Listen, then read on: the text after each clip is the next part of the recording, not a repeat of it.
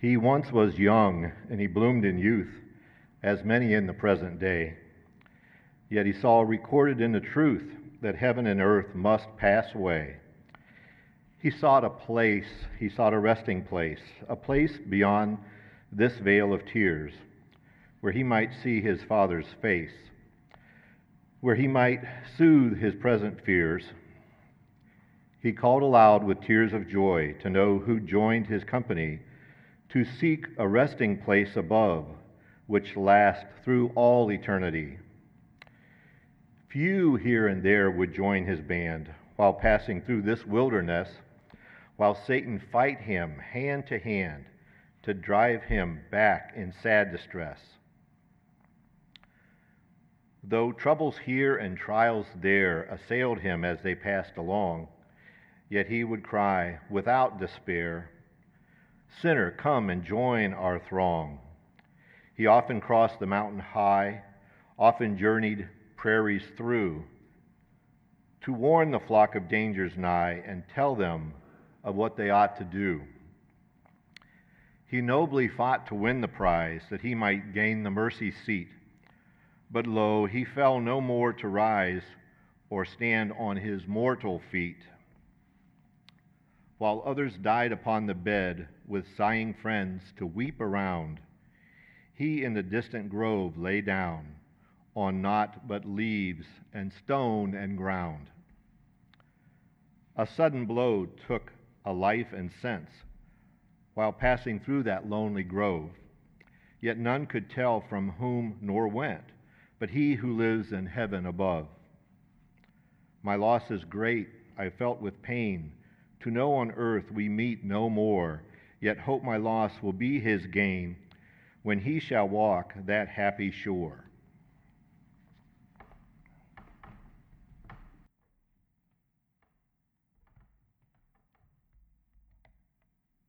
Thank you, Brother Bruce. I'll let you know as we're coming to this later. That was a poem or a song written by a friend of John Klein named Jay Sanger after learning of his friend's death.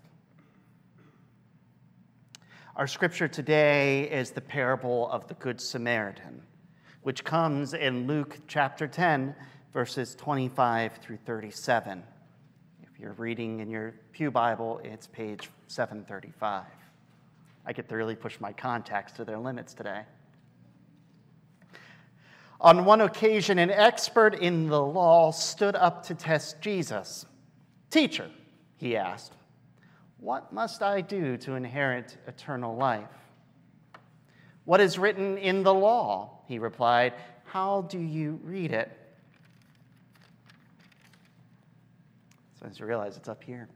He answered, "Love the Lord your God with all your heart, with all your soul, with all your strength, and with all your mind, and love your neighbor as yourself."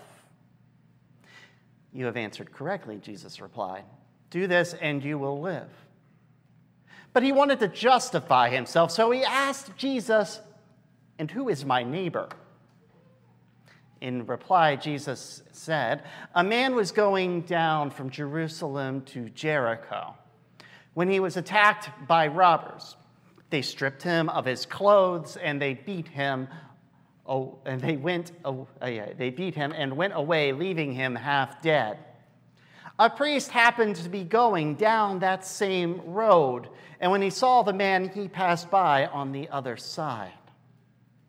So too a Levite, when he came to the place and saw him, passed by on the other side. But a Samaritan, as he traveled, came to where the man was. And when he saw them, he took pity on him. And he went to him, and he bandaged his wounds, pouring on oil and wine. Then he took the man on his own donkey and brought him to an inn and took care of him.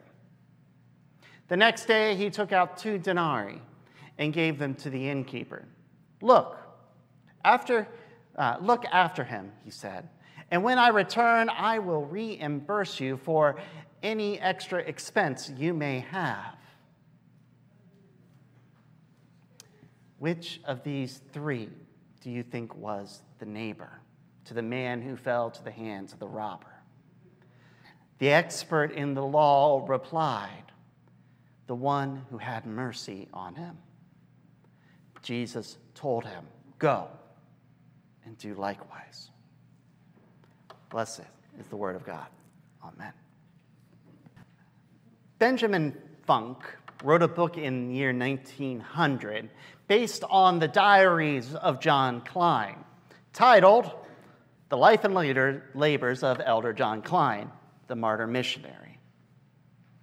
While skimming through it in preparation for today, I came across a conversation that had been recorded by Klein between himself and his friend George Hoke, who, after a little bit of research, was one of those people I probably should have recognized the name of, as he was an 11-time moderator of the annual meeting, which seems like a lot. That was what we had before annual conference. He was also, at least for a fairly long time, a member at the Ashland Dickey Church, and this conversation probably happened in that area. I do know it was in September 20th. And Klein was on his way to that year's annual meeting that he was moderating in Iowa. The two men sat around the fire as the evening was cold and damp, when Klein lifted up a question that he had been struggling with. He turned to Hoke and said, why do we not ordain deacons the same way that the 7 were ordained at Jerusalem? Hoke responded, do you think the 7 were deacons? Well, yes, I have always thought so. I do not think they were. Well, here's a difference of opinion between brethren. Hoke continued, let us try to get to the point together. And Klein responded, I desire above all things to know the truth, to see eye to eye with the brethren on every point of the Holy Writ. And then Hoke launched into his argument. So do I. Now let us see. I do not see the 7 as deacons, because they are nowhere called deacons. Have we the right to call them deacons when the word does not recognize them as so? Again, I must think that the church at Jerusalem was fully organized before the demand was found for the appointment of the 7. Did it not have deacons at the start? Who attended to the gathering of food and hunting shelter? Who made provisions for the comfortable entertainment of thousands of brothers and sisters and children? Rather, I think the deacons were already in office attending these things. But the number of brethren increased so rapidly that the deacons needed help of general oversight. The most natural thing in the world would be to apply to the apostles in regard of this matter. But the apostles replied, it is not reason that we should leave the word of God and serve the tables. This proves they had not done so before, and it would not be right for them to do so now. Hence the importance of getting, and it's going to go on and on for a bit. I'm cutting about 2/3 off of this argument. As he came to an end, Klein responded, I must admit, Brother George, that your argument is fair and pointed. I will reconsider the whole subject. I never saw the office and appointment of the 7 in the light in which you have presented it to me this evening. Hoke then said, I believe there are points in addition to those already given, but you may have to find them yourself. Now, the reason I pull out this kind of wonky conversation, which frankly I don't think any of you here probably care whether we install our deacons in the way that the original 7 were called, because it shows something about Klein, about characters of himself, his characteristics, the kind of man he was. First off, Klein lived in an age of argument. There's the big argument happening around him. Among those, they would have called the English. anyone who wasn't Pennsylvania German. They were arguing over slavery. The North and the South were fighting. This is only a little bit before the time we refer to as Bloody Kansas. The brethren were arguing among the other Pennsylvania Germans too. They and the Mennonites were writing letters and tracts and books about what their belief was and why the other ones were wrong. Klein himself even wrote a pamphlet in which he argued the importance of having triune, full immersion baptism. The way we do it today, because obviously it's the right way. Mennonites.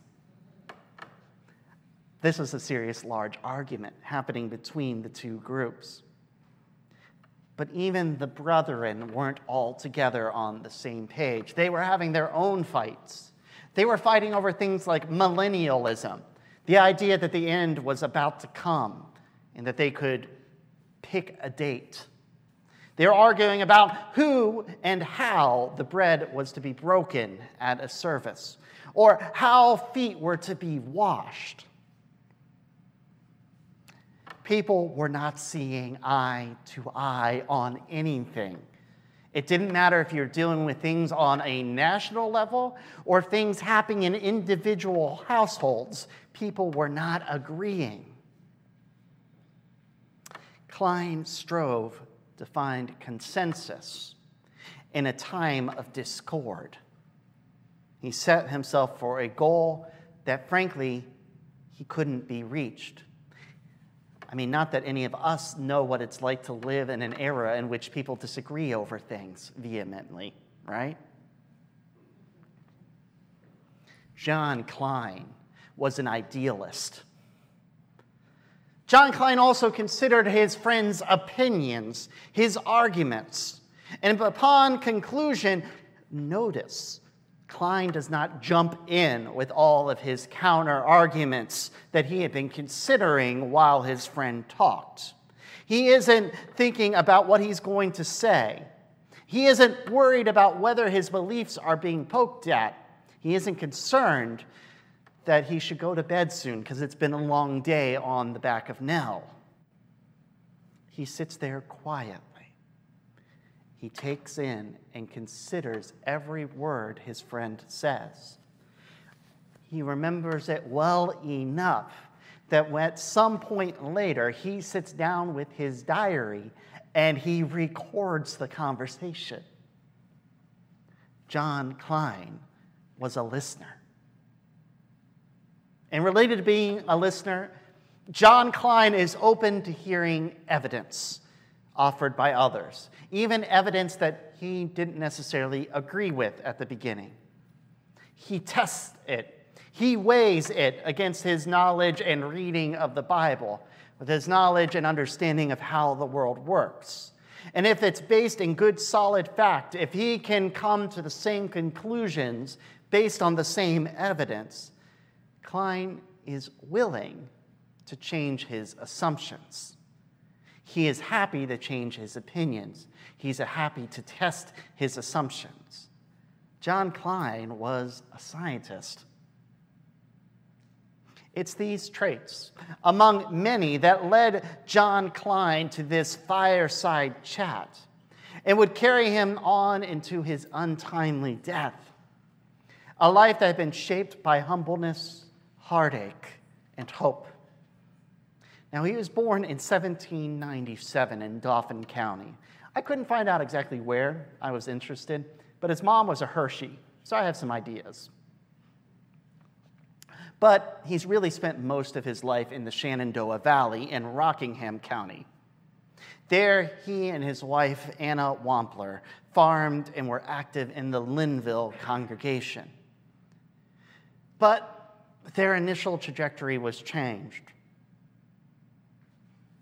His life changed when they lost their first and only daughter, who was born still. I can only speak from my own experience because Klein never really wrote about this. But you can see after that he becomes increasingly active in his church. He becomes increasingly active in new things. I'm guessing working through grief. He and his wife never had another child. Klein found himself more involved in that congregation, even donating and helping build a meeting house. To this day, the Linville Church of the Brethren continues to meet in, a more modern version. They also opened their homes to boys in need, offering them a place to live, food to eat, and a future by training them as apprentices.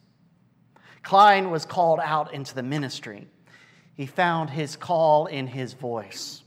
He was a preaching man, but he was also, as I said, a listening man and an idealist. And those traits served him well. And soon he found himself traveling from meeting house to meeting house, preaching and teaching. He would write. As I said before, he was called out by the brethren to write in their defense. It's called apologetics. Klein became that brethren man that everyone knew. Kind of think of the way it was being, how everyone here I know knows who Tom Zerker is in our community here. You probably have an idea of people like Andy Murray or Paul Munday. We all know that person. John Klein was that person in his day. But it wasn't enough. It wasn't that he desired more, but he desired to feel that he was doing what he was called to. And as he was walking around, riding around, caring for the souls of people, preaching and teaching, and while he was caring for their hearts, forming deep friendships, and offering a hand of support in moments of tragedy and in pain, he also saw that their physical health was not being cared for, and he wanted to fix that. He wanted to help them. So he sought out Dr. Samuel Thompson of Vermont. Remember, this is an era where you could sit down in one chair and one person would handle giving you your haircut, your tooth pulled, and your blood let.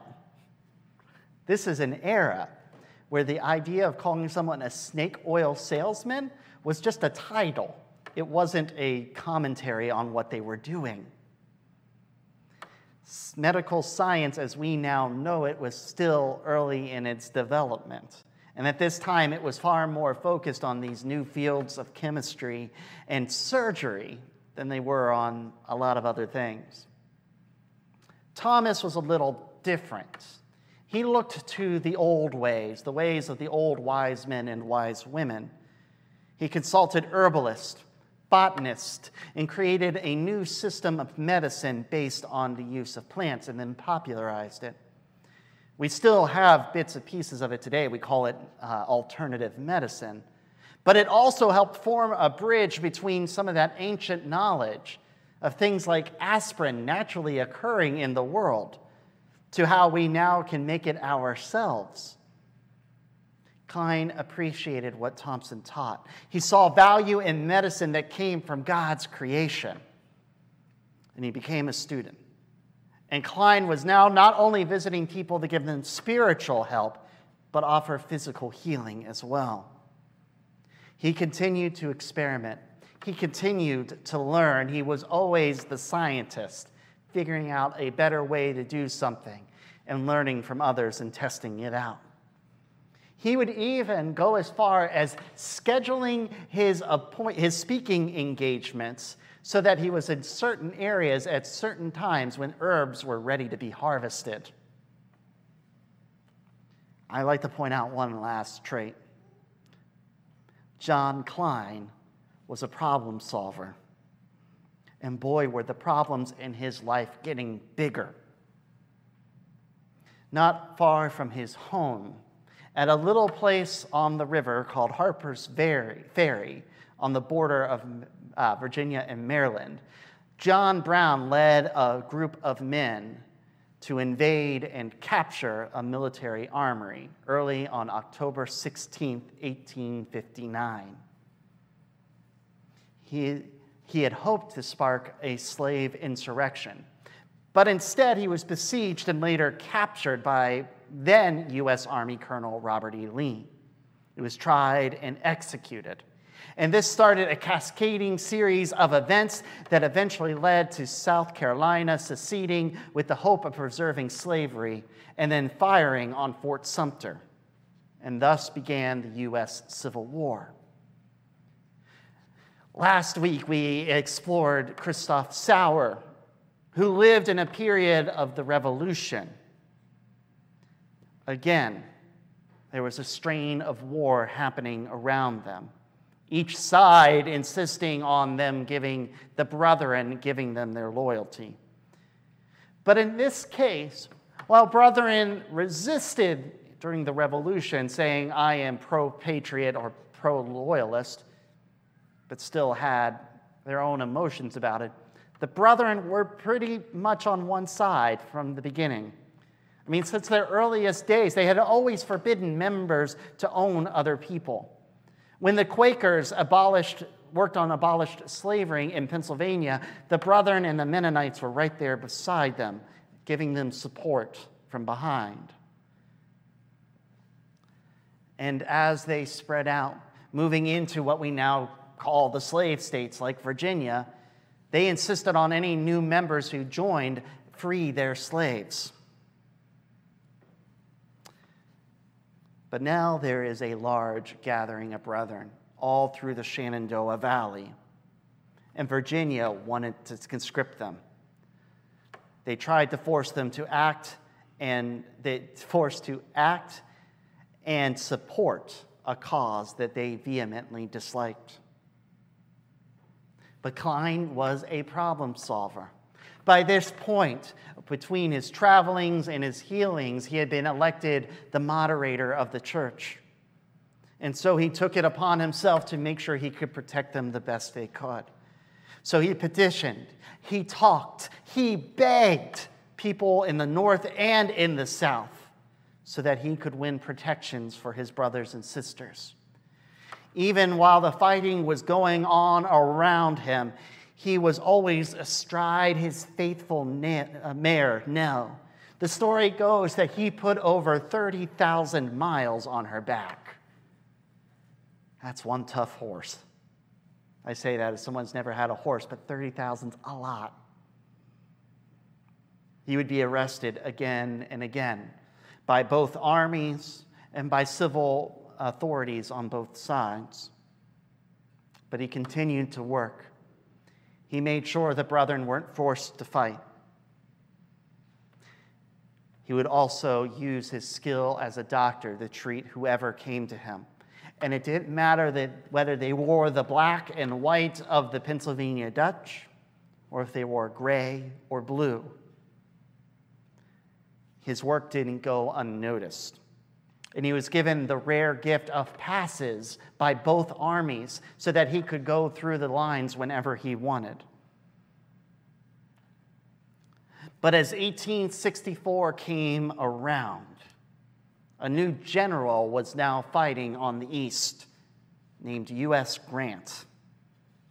And while other generals before him had been okay with a hit and then retreat strategy, Grant preferred what he called the hammer strategy, where it didn't matter whether he won or he lost. He always went forward. And so now Virginia especially was back on its heels, being pounded by Grant. And the militia decided to take out their frustration on this old brethren man who they saw passing between the lines, someone they considered a traitor, someone they considered a spy. And on June 15th, 1864, Klein was riding home from a friend's house. He had gone there to fix her clock for her. And they ambushed him, and they shot him off of Nell in the Lonely Grove.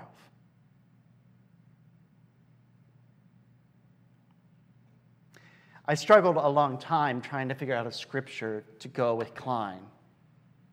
I struggled a long time to even write about Klein. I will tell you that by the time I wrote my actual introduction, I had already written half a sermon's worth of writing of all introductions, because we can't really underestimate the power this man had in his day, the power his death had. The Mennonites, the spiritual cousins of the Brethren, have a book called The Martyr's Mirror, which is full of people who died in the line of their faith. But Klein is the only Brethren man up to that day. Well, he wasn't the only. He was the first major one. There were other martyrs. And with his death, it cemented our church. It cemented our ideals together. The man who rode all over the North and the South, providing healing, providing ministry, and was killed for it. Who is my neighbor? That's what I heard when I was trying to come up with this. And Klein answered that. My neighbor is whoever I encounter on the road, whether they're wearing the gray or the blue, the black and white, or no color at all.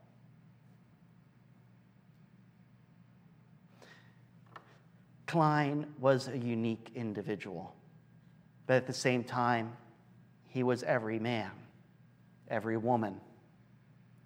He was someone born of humble means, someone who just did what he wanted to do. He wasn't like he received the best education. It wasn't like he was born of some illustrious line. He was just a man who farmed, a man who supported his church, a man called out to preach, a man who just found his knack and kept preaching, a man who just answered the problems as they were laid at his feet.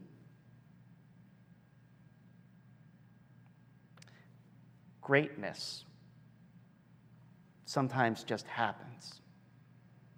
Not by accident, but not by design. It happens because we are just living the lives we're called to. How many of us today would know what the word Samaritan meant? When we're told the story, the only thing we know is it's the Samaritan. A person who's descended from the same line as the Jews, but went down a different path. Just a random guy now with his donkey. Sees a problem and fixes it. And now we name hospitals after him. Now we name entire movements after him. Now we have a series of laws named after him.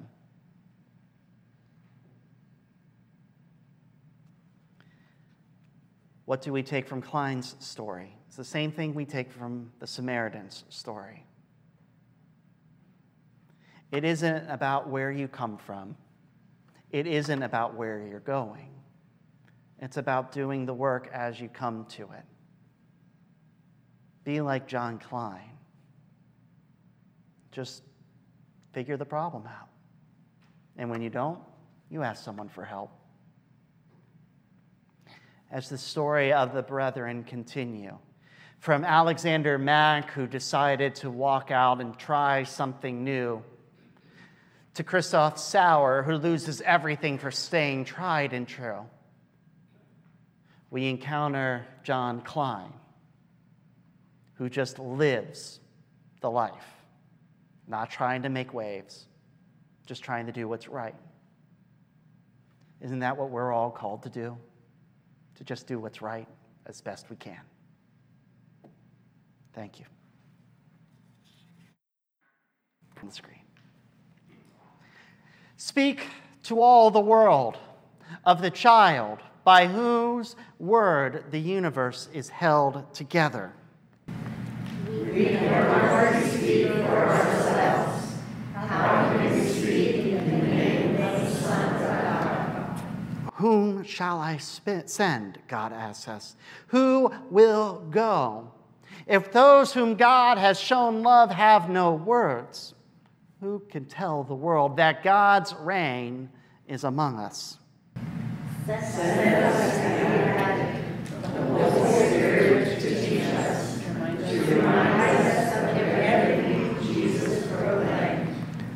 show us how to bring your presence to others. When to keep silence, when to rest in secret, when to openly name the name.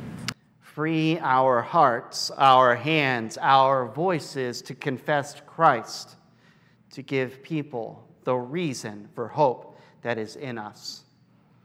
Glory be to you, Lord Jesus Christ. You took the form of a servant, you preached peace. You healed the oppressed, you died for us. We will tell the world that you are the author of our salvation. Here we are, send us, and amen.